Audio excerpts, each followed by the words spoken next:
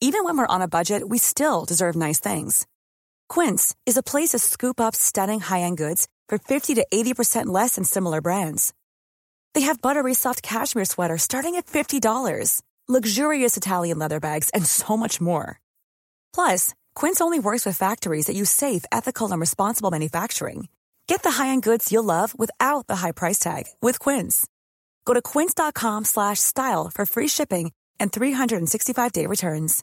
Hey, it's Paige DeSorbo from Giggly Squad. High quality fashion without the price tag. Say hello to Quince.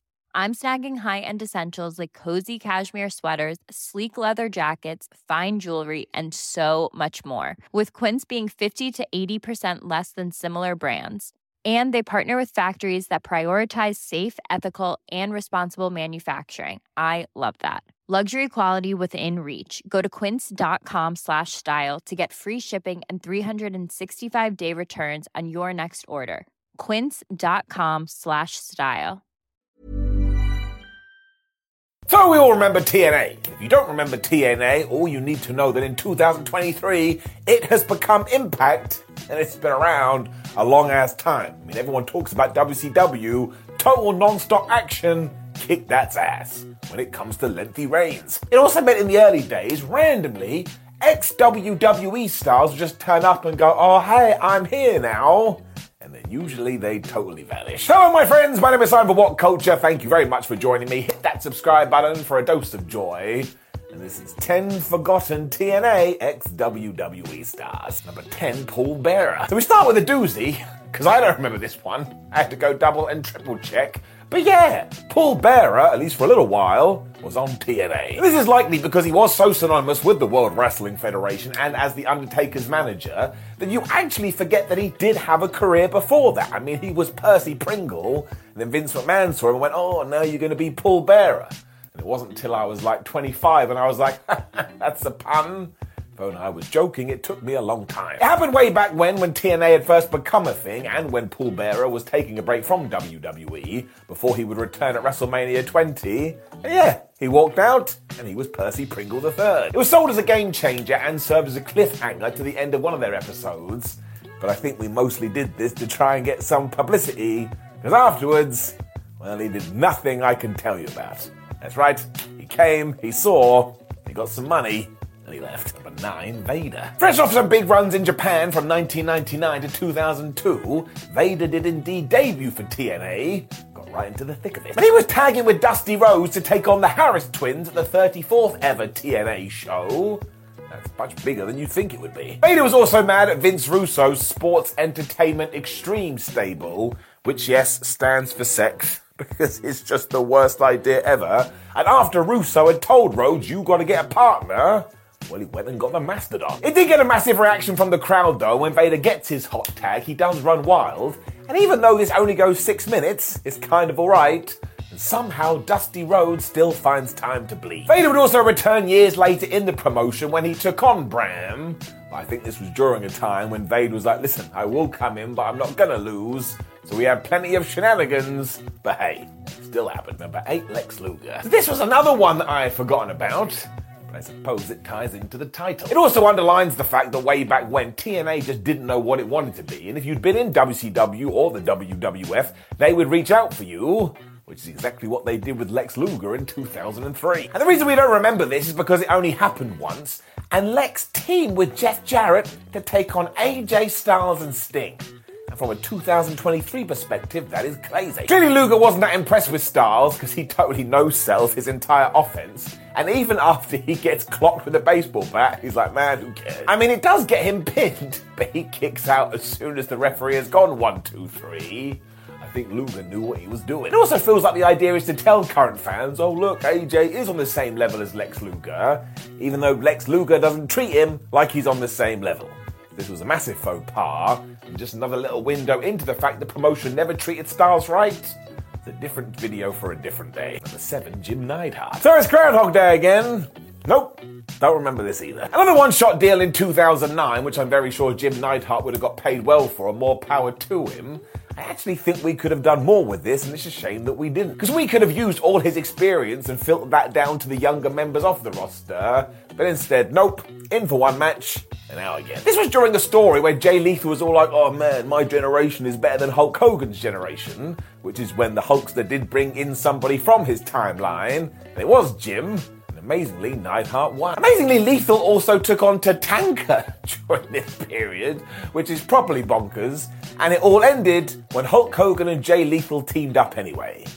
I mean, what a waste of life. Number 6, the Road Warriors. So this was Hawk's penultimate match on American TV, which is quite a sobering thought when you do think about it. But on the 26th episode of TNA, he got back together with Animal, and I tell ya, they rolled back the years. Because they just confronted the Harris twins after they were beating America's Most Wanted and totally kicked their ass. And honestly, if you were ever wondering why the Legion of Doom was so popular, you get a little snippet of it here. They are great. Hawk even does a crossbody off the top, although this was leading to the Road Warriors, Jeff Jarrett and Dusty Rhodes, taking on Triple X and Vince Russo. The less said about that bit, the better. It also meant that Hawk and Animal did lose here, and we never saw them again. It's kind of a shame.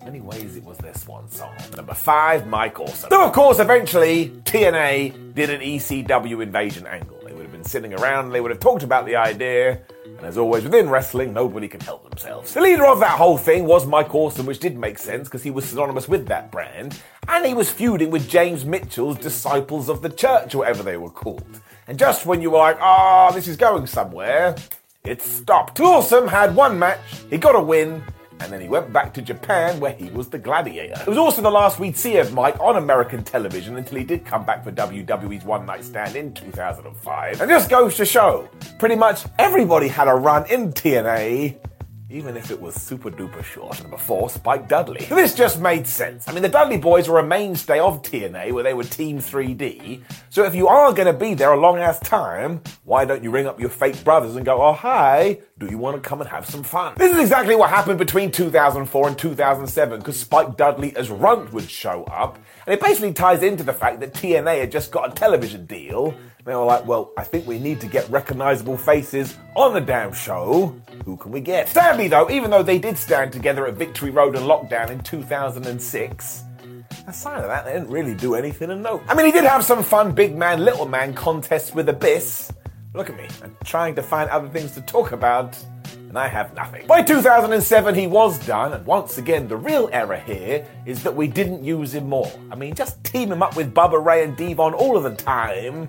People would have liked it. Number 3, Chris Kanyon. Chris Kanyon was underrated. Like, if you talk to many stars of 2023, they will all say that they learnt a thing or two from Chris, and that nobody ever gave him his due. His story was also a tragic one, but when TNA did bring him in 2005 as a ghost from Raven's past, I tell you, this guy had his working boots on. He was like, I'm going to show all of you. This went down a turning point for the world title and is absolutely worth your time and proves that Kanyon was more than just a catchphrase.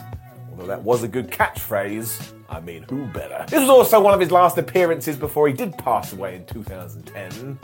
All of that is really, really sad. Keep the memory alive. Number 2, Jake Roberts. Jake Roberts in the mid-2000s was not having a good time. He was doing a lot of shows over here in the UK. If you want to say he was struggling with some personal demons, I think that would be fair. He got a lifeline back across the pond with TNA in 2006, who once again were looking for those familiar faces, when he was booked as the special guest referee in a Monsters Ball match between Abyss, Runt, Raven, and Samoa Joe. That went down a Bound for Glory, and sadly it didn't really go to plan, because Jake gave Runt a DDT and it didn't look that good. Although then he did give one to Raven too. Yeah, well, that's a little bit better. He also had a brief cameo in 2008 when SoCal Val and Jay Lethal had their wedding, which, yes, we are going to talk about in just a little bit. But none of this matters anymore because Jake Roberts has turned his life around, as you can see in the documentary, mostly thanks to DDP. What a flippin' hero that man is. Number 1, AJ Lee. Which brings us to the big one that nobody remembers.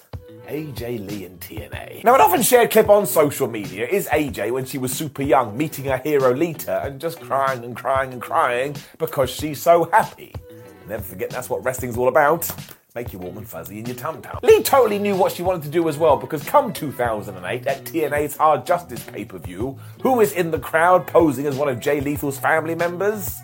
mean, it's AJ Lee. You should have been able to figure that out. This was kind of legit too because AJ and Jay were dating at the time. And as for Lethal, well, he was about to have a tuxedo change match with none other than Sonjay Dutt. And no, I'm not making that up. And the reason his nearest and dearest had to be here is because Sonjay, as we hinted at earlier, had ruined his wedding with SoCal Val. That's why they were wearing the nice suits. I don't know, you tell me. Still, you do see Lee on the screen, which is totally forgotten about today, until I just brought it back. Know of any other ex-WWE stars that made TNA appearances that we do not remember? Make sure you let us know in the comments below before you like the video, share the video, and subscribe. Then head over to whatculture.com where you can read yourself some articles. Make sure you follow us on social media, WhatCulture WWE and Simon316. More important than all of that, click one of the videos on the screen just to see what happens. You're just going to get another video. My name is Simon What Culture. Thank you very much for watching me as always. You take care of yourself. See you soon. Hey, it's Paige DeSorbo from Giggly Squad. High quality fashion without the price tag. Say hello to Quince. I'm snagging high-end essentials like cozy cashmere sweaters, sleek leather jackets, fine jewelry, and so much more. With Quince being 50 to 80% less than similar brands. And they partner with factories that prioritize safe, ethical, and responsible manufacturing. I love that. Luxury quality within reach. Go to quince.com/style to get free shipping and 365-day returns on your next order. Quince.com/style.